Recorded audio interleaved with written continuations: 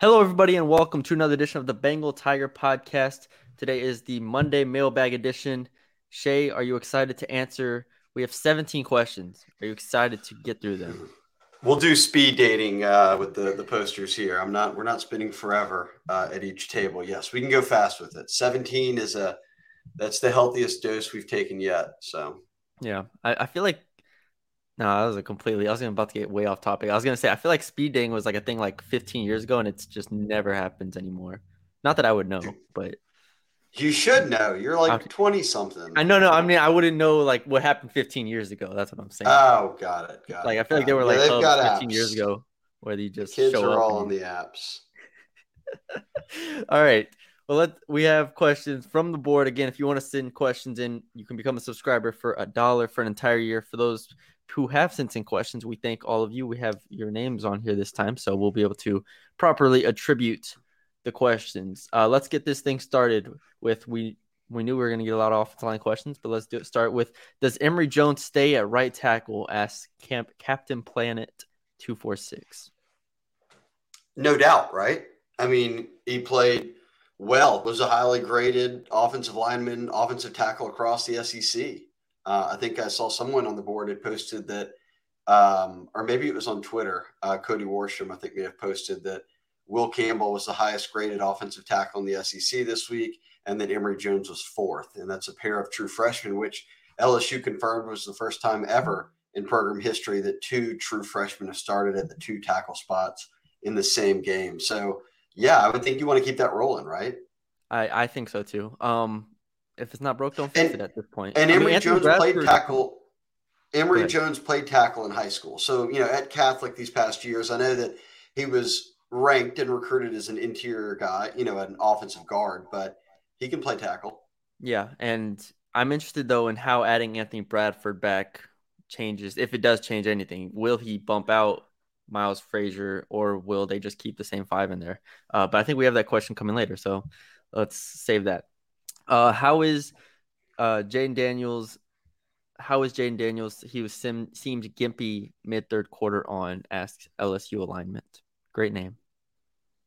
I I'm no doubt he's fine, right? Yeah. I mean, seemed fine. Post game You seemed saw him fine. after the game. I mean, he He just had a had the bunch of giant cuts. freaking Yeah, cut on his head. he had a couple cuts down his head. He said he didn't know how that happened. He got hit at some point, he thought, and came off and was bleeding. But yeah, he seemed fine. And Brian Kelly probably called him, gritty and tough 15 times in the press conference after. So clearly, what y'all saw on TV or in the stadium was what kind of was happening for them during the game and on the sidelines, and in terms of him kind of getting beaten up and just moving through it.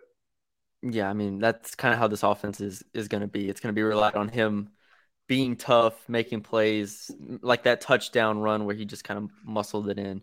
So yeah, but he seemed fine. All right, next question. Why not use Jack Bech in the passing role he is using Mason Taylor in, since Bech is way more dynamic? As Tiger Gabe. And I think I wrote about this a little bit. I mean, I wrote about them not using Jack Bech after the Florida State game, right? That was my whole thing. I was like, they're going to need Jack Bech more and more, and I still believe that to a degree. The reason they're using Mason Taylor is because I think they want the threat of having him as a blocker at all times. Even though when he's flanked out, we've seen them motion him in, to one of these run packages to where he's crashing across or he's just coming in to help the run game. My problem is I don't think he's a very good run blocker at this point in his career. And so with that being the case, yeah, I would love to see Bech in his role a lot more, because I don't think it's a conventional tight end role. I mean, it's not like Mason Taylor is lined up with his hand in the dirt off the edge of the tackle 80% of the time. He's just not. He's flanked out a lot. So I would love to see Bech in that role, but they seem to think Mason Taylor can do that very well, even though he had a game where he had one reception and there were 6 targets to him. So I think Bech would be better there personally.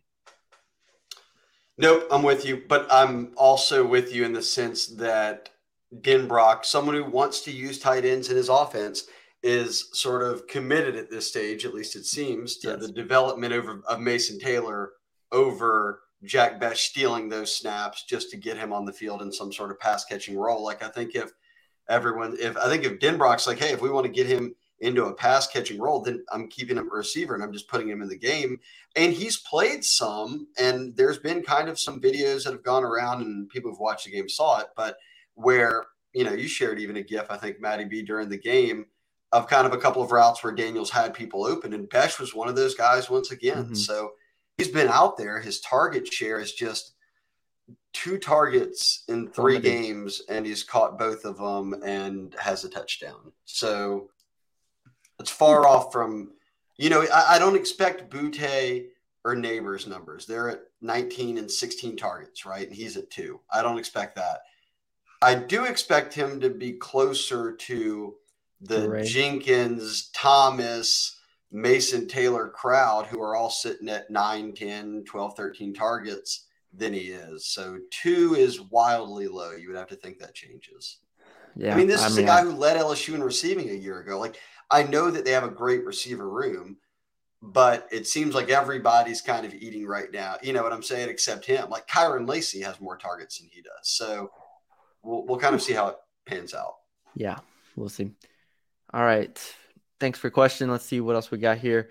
Why are we not utilizing our best personnel in punt and kick returns? No offense to Clayton, but he should not see more than the practice field at LSU, asked Tiger Gabe. You can go first on this one. I mean, you're the special teams guy on this podcast. I'm definitely not. I'm only just the person who says what's good and bad each game. That's it. I'm just shooting it straight. I don't know. I'm sure there's coaching philosophies to play, right? I mean, like, I remember last year at times during the Orgeron era when he would have Keishon Butte out there doing stuff on special teams, like in coverage units, and people would throw their hands up and say, why are the best players out there? Put the backups, you're risking injury. And then when they do put, or when they're not putting the best players out there, we're complaining about, not that I'm picking on Tiger Gabe here, but anybody who's looking on and saying, well, why is the walk-on receiver out of UTSA out there? Don't you have someone else that's sort of a happy medium? I would think so, right? Like, Greg Clayton didn't even play special teams at UTSA. Yeah. And he's been out of high school for a while now. So, like, it's not like he was some dude who they brought in from the portal that was like, oh man, he's got a lot of experience returning punts. So yeah. I would have to think there's that search for a punt returner can't be over, right? Like, if Malik Neighbors got benched, who's infinitely more talented. I don't know about infinite. I'm not going to say that. He's clearly better. He's clearly a better. Yeah, I'll say He's clearly a better punt returner than Greg Clayton, or he wouldn't have been starting the first week, right? Like, if 2 muff punts for him gets him pulled for good, that's questionable to me, because Greg Clayton has now fielded a ball at the 1 basically and dived on a loose ball that had no business even being near in the second half of a really tight game that you're trying to come back and win. I don't know. My point being, this search for a punt returner has got to continue. Like, it can't just stop here. I think they go back to Malik at some point. Why not? I don't know when, but I feel like they will. And to get to I think you made a good point. It's like when fans see the best players on special teams, a lot of times they're like, oh, why are we doing that? For example, Alabama last year lost their receiver because he was a gunner on the punt coverage team. So it's like, it's give or take. I think at times also it takes kind of a special player to be that type of Odell Beckham return man, to be that type of tyrant, that player. And I don't know if LSU has that type of player as far as punt and kick returner that can change the game. So if you don't have a guy that can change the game in that way, you just want someone that can catch the ball.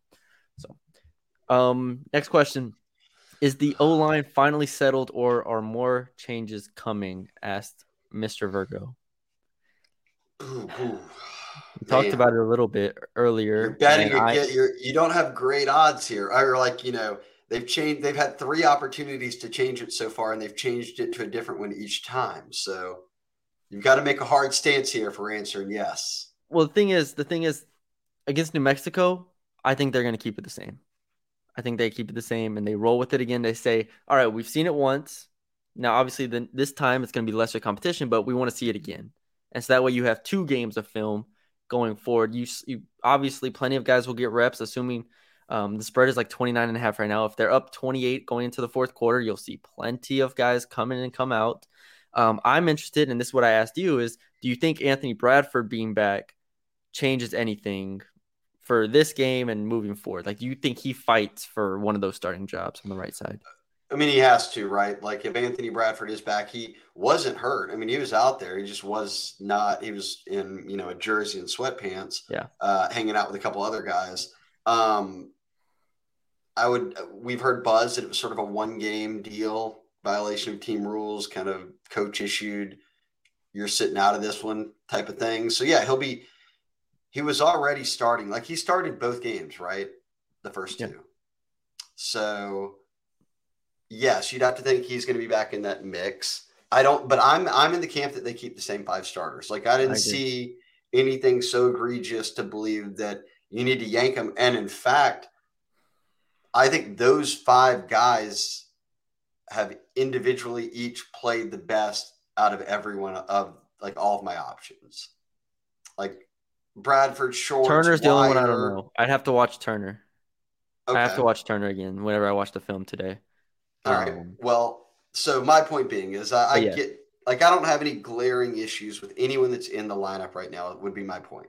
yes. So now I went down there to the field before the game because I wanted to see, okay, is Bradford going to be out and what's it going to look like? And Bradford was out. Emory Jones is at right tackle. True freshman, obviously, we talked about. And that was kind of the lineup the whole time.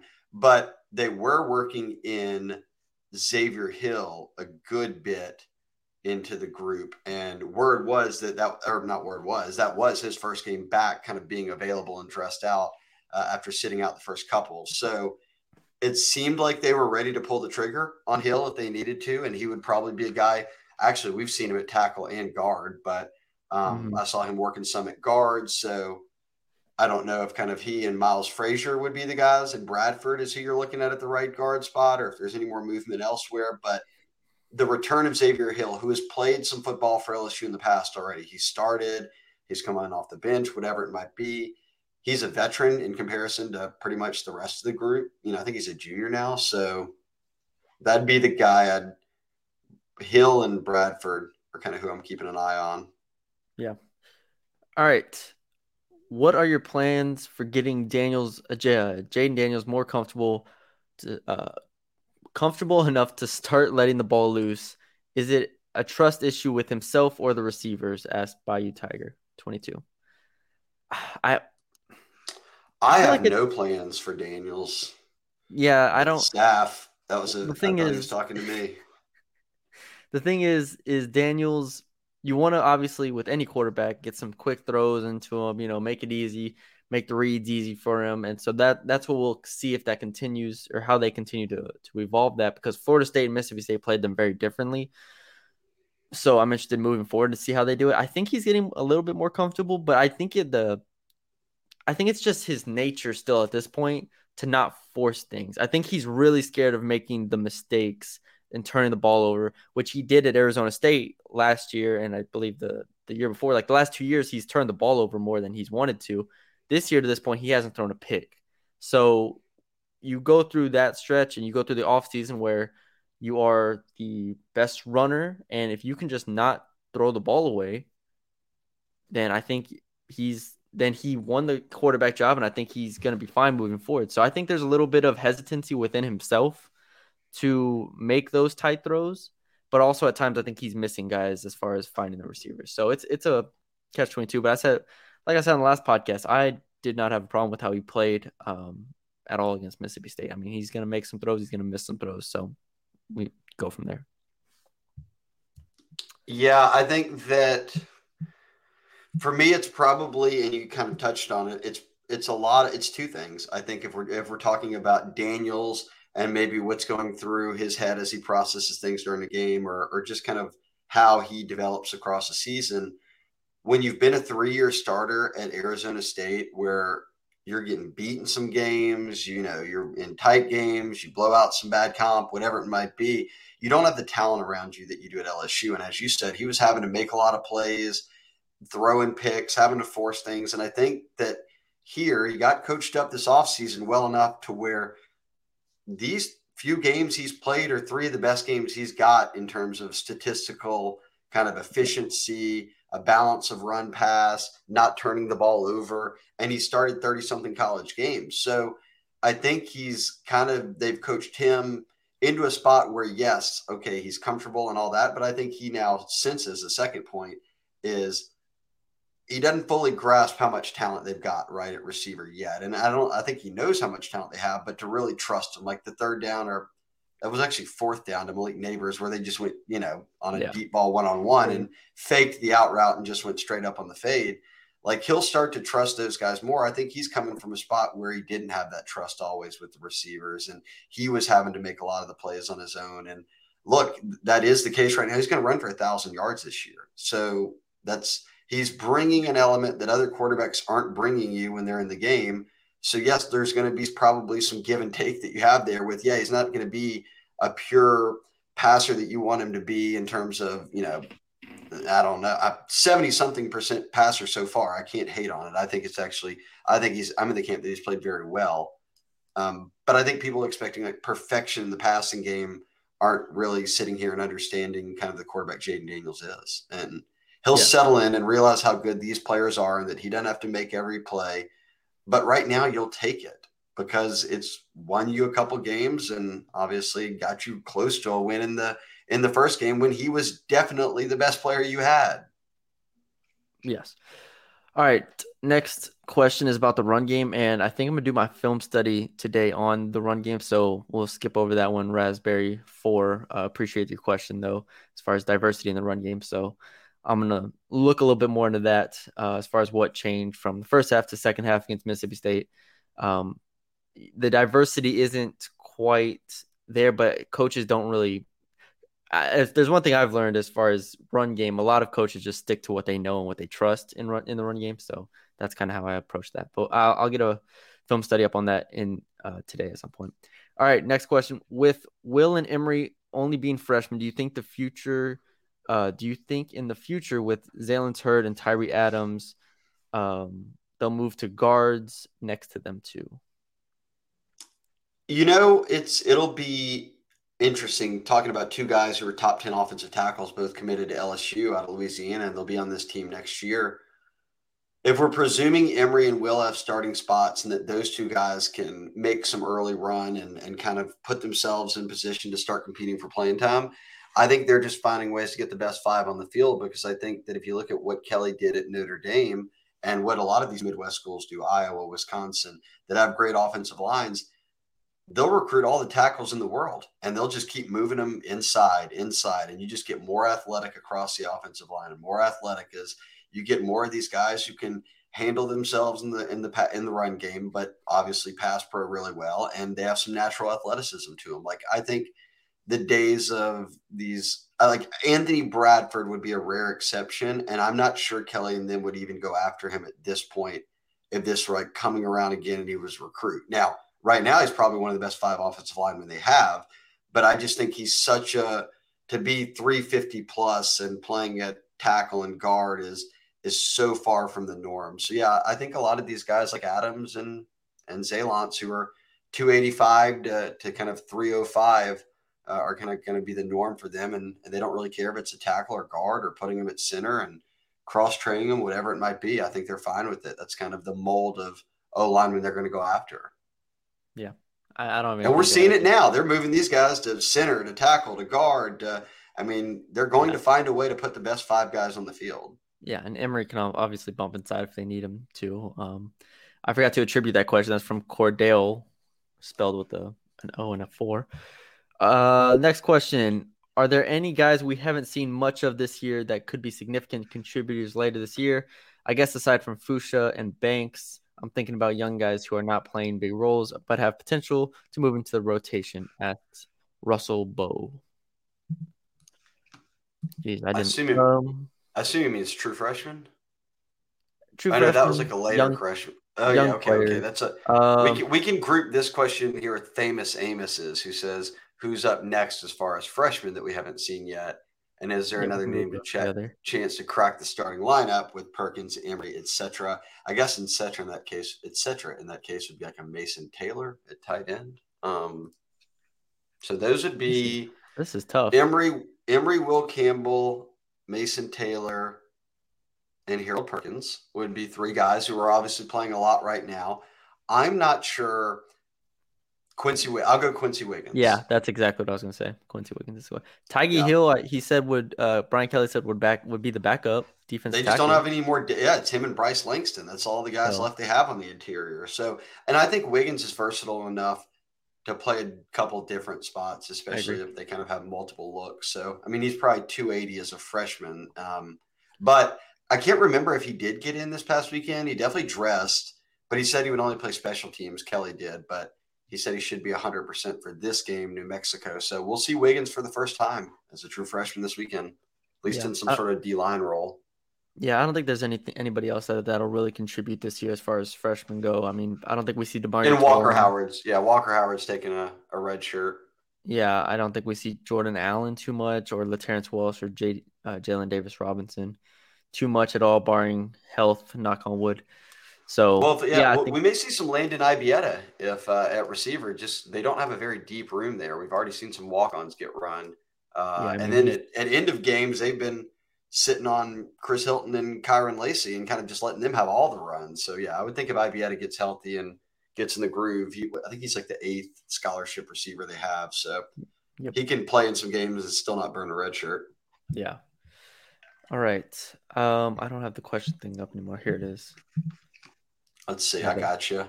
Go ahead. Um, I have it up now. Okay, well, someone asked about Jack Bech being utilized more. I guess we sort of already touched on that.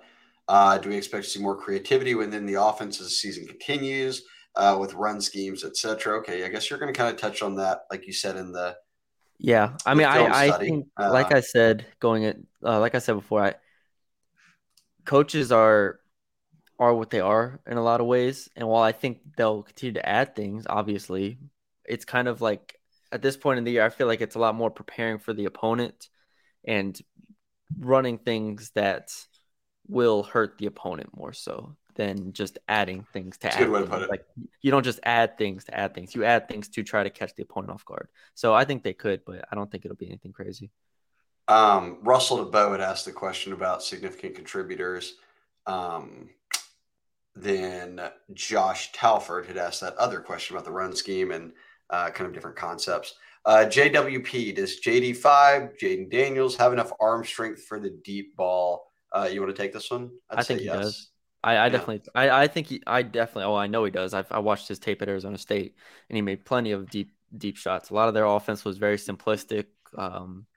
Take your shots when you have them because they didn't have a ton else going on. They weren't a bad team last year, but he took plenty of shots last year. He made throws. I thought actually his long ball was solid last year with Arizona State. He made plenty of throws on that. So I think it's fine. I don't think it's his inability to make throws. I think that it is has it's been pretty conservative as far as play calling goes, as far as what they're doing with their passing concepts, and then also um, I think a lot of times he's in his own head, like we talked about earlier. He just does not want to make that one mistake that cost them the game because they have so much talent on the defense. They have talent on the outside.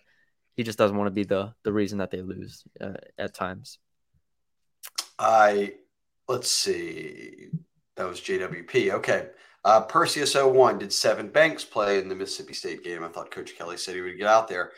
Did he get to some rotation? Maybe he didn't record any stats. So I'm not gonna lie, I I don't, do not remember off the top of my head.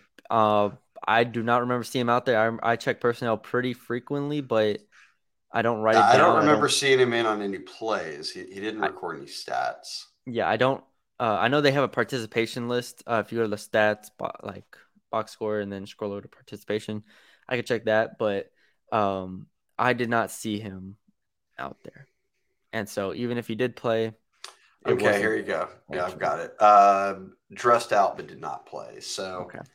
guess he's kind of still. That's his first time dressing out. So inching closer to getting on the field for the first time following a hip injury that I think was the final 3 games of last year. So we're coming up on about 11 months probably since he's played I football. mean, that was the Um, concern.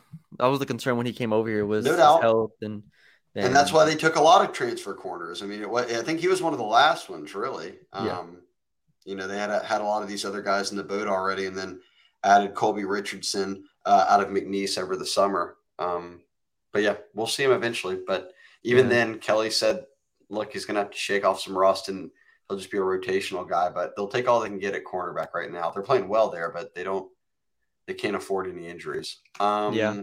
All right. The next question's about running backs, and like I Run said, game. Old bourbon and Cheerios with that one. Gets a shout out to Todd Grantham in there. All right, all right. Again, your mailbag or your film study on running backs says now you're pot committed here because yeah, I know. three people have Now I asked. have to answer all three of these in the film study. So there you go. Oh, good. Yeah, give Appreciate them y'all shout asking. outs there. Who's next? Oh, we asked the famous Amos one about the freshman. We kind of both agreed it was Quincy Wiggins. Any more news on Noah Kane? Didn't see him get any touches against State. Josh Talford, he did not get any touches against State. In fact, Josh Williams sort of ate up the backup touches beyond Goodwin, who got 9 carries. John Emery was back for the first time in 15 games. Coach Kelly said don't expect a big breakout game. We're going to work him in slowly. 11 carries, 32 yards, so 3 yards a pop, not great there. Goodwin, an 8.3 yard a carry effort, but obviously a big chunk of that was the 47-yarder where he kind of put the game away. Josh Williams had just 1 carry, went for 7 yards, but also got targeted 4 times in the pass Yeah, game, which huge was second most behind after Malik neighbors. Neighbors, who obviously had a huge game. I just don't. Noah Kane was stressed out. I just don't think he's playing right now because touches are now going to 3 guys, which they had been going to 3 guys all along. But now that Emery's back, it seems that Josh Williams is the 3rd guy. I, for me, coming out of spring ball then they got Noah Kane, I did the rankings of the 15 transfers that they got, right?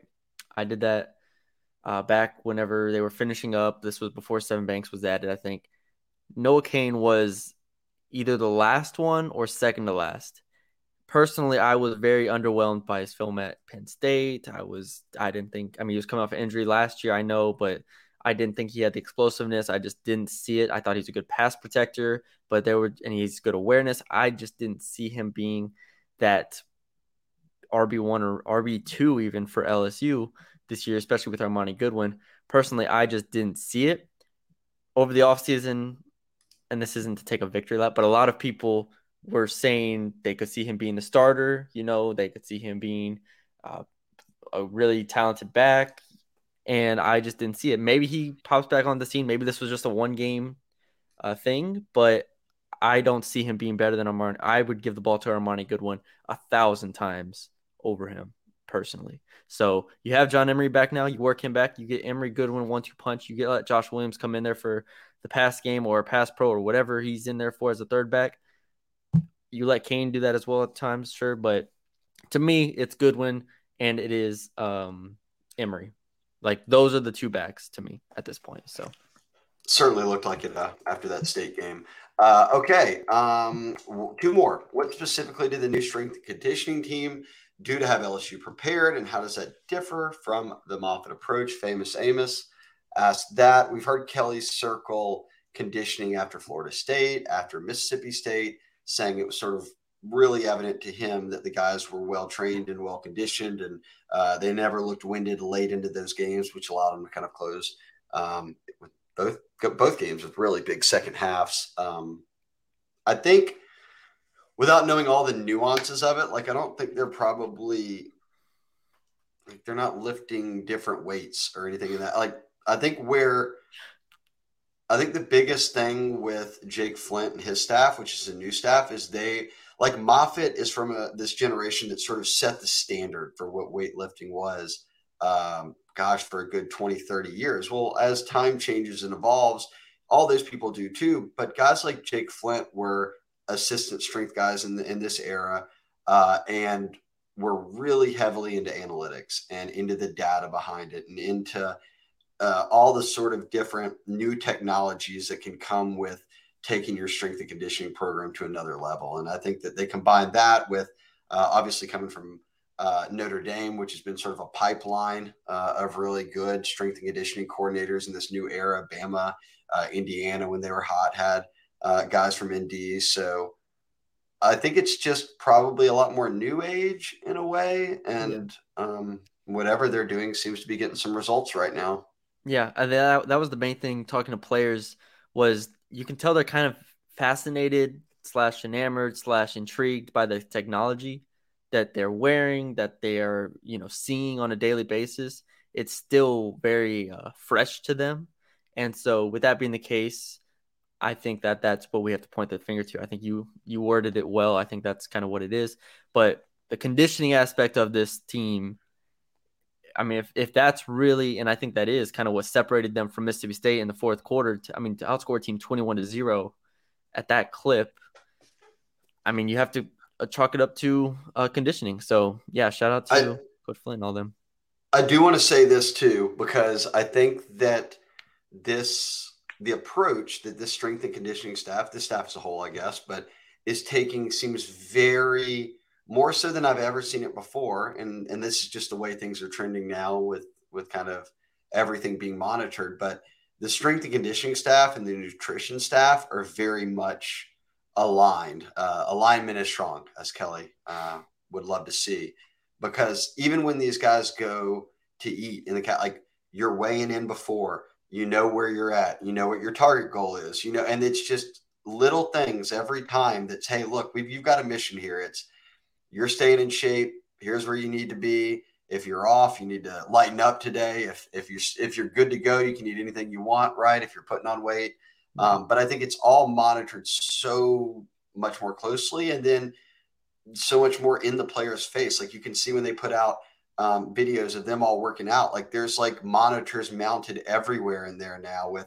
running, all their data and guys walking around with iPads. So I think it's, as you said, the players are enamored by it just because I think it's a lot more technical than it's ever been for them before. And again, whatever they're doing seems to be working because we don't see any hands on hips really ever in games right now, which is surprising. Yeah. All right, last question. Is that a J or an I? That's a J, right? J That looks like a Reyes? J Reyes. That looks like a J Reyes to me. All right. J I'd Reyes go forth with it. 1650. Who do you see being our biggest test prior to Bama? I'm gonna say Tennessee because Has that's to the be schedule, right. right? Goes Auburn to Florida to Tennessee. That's the stretch.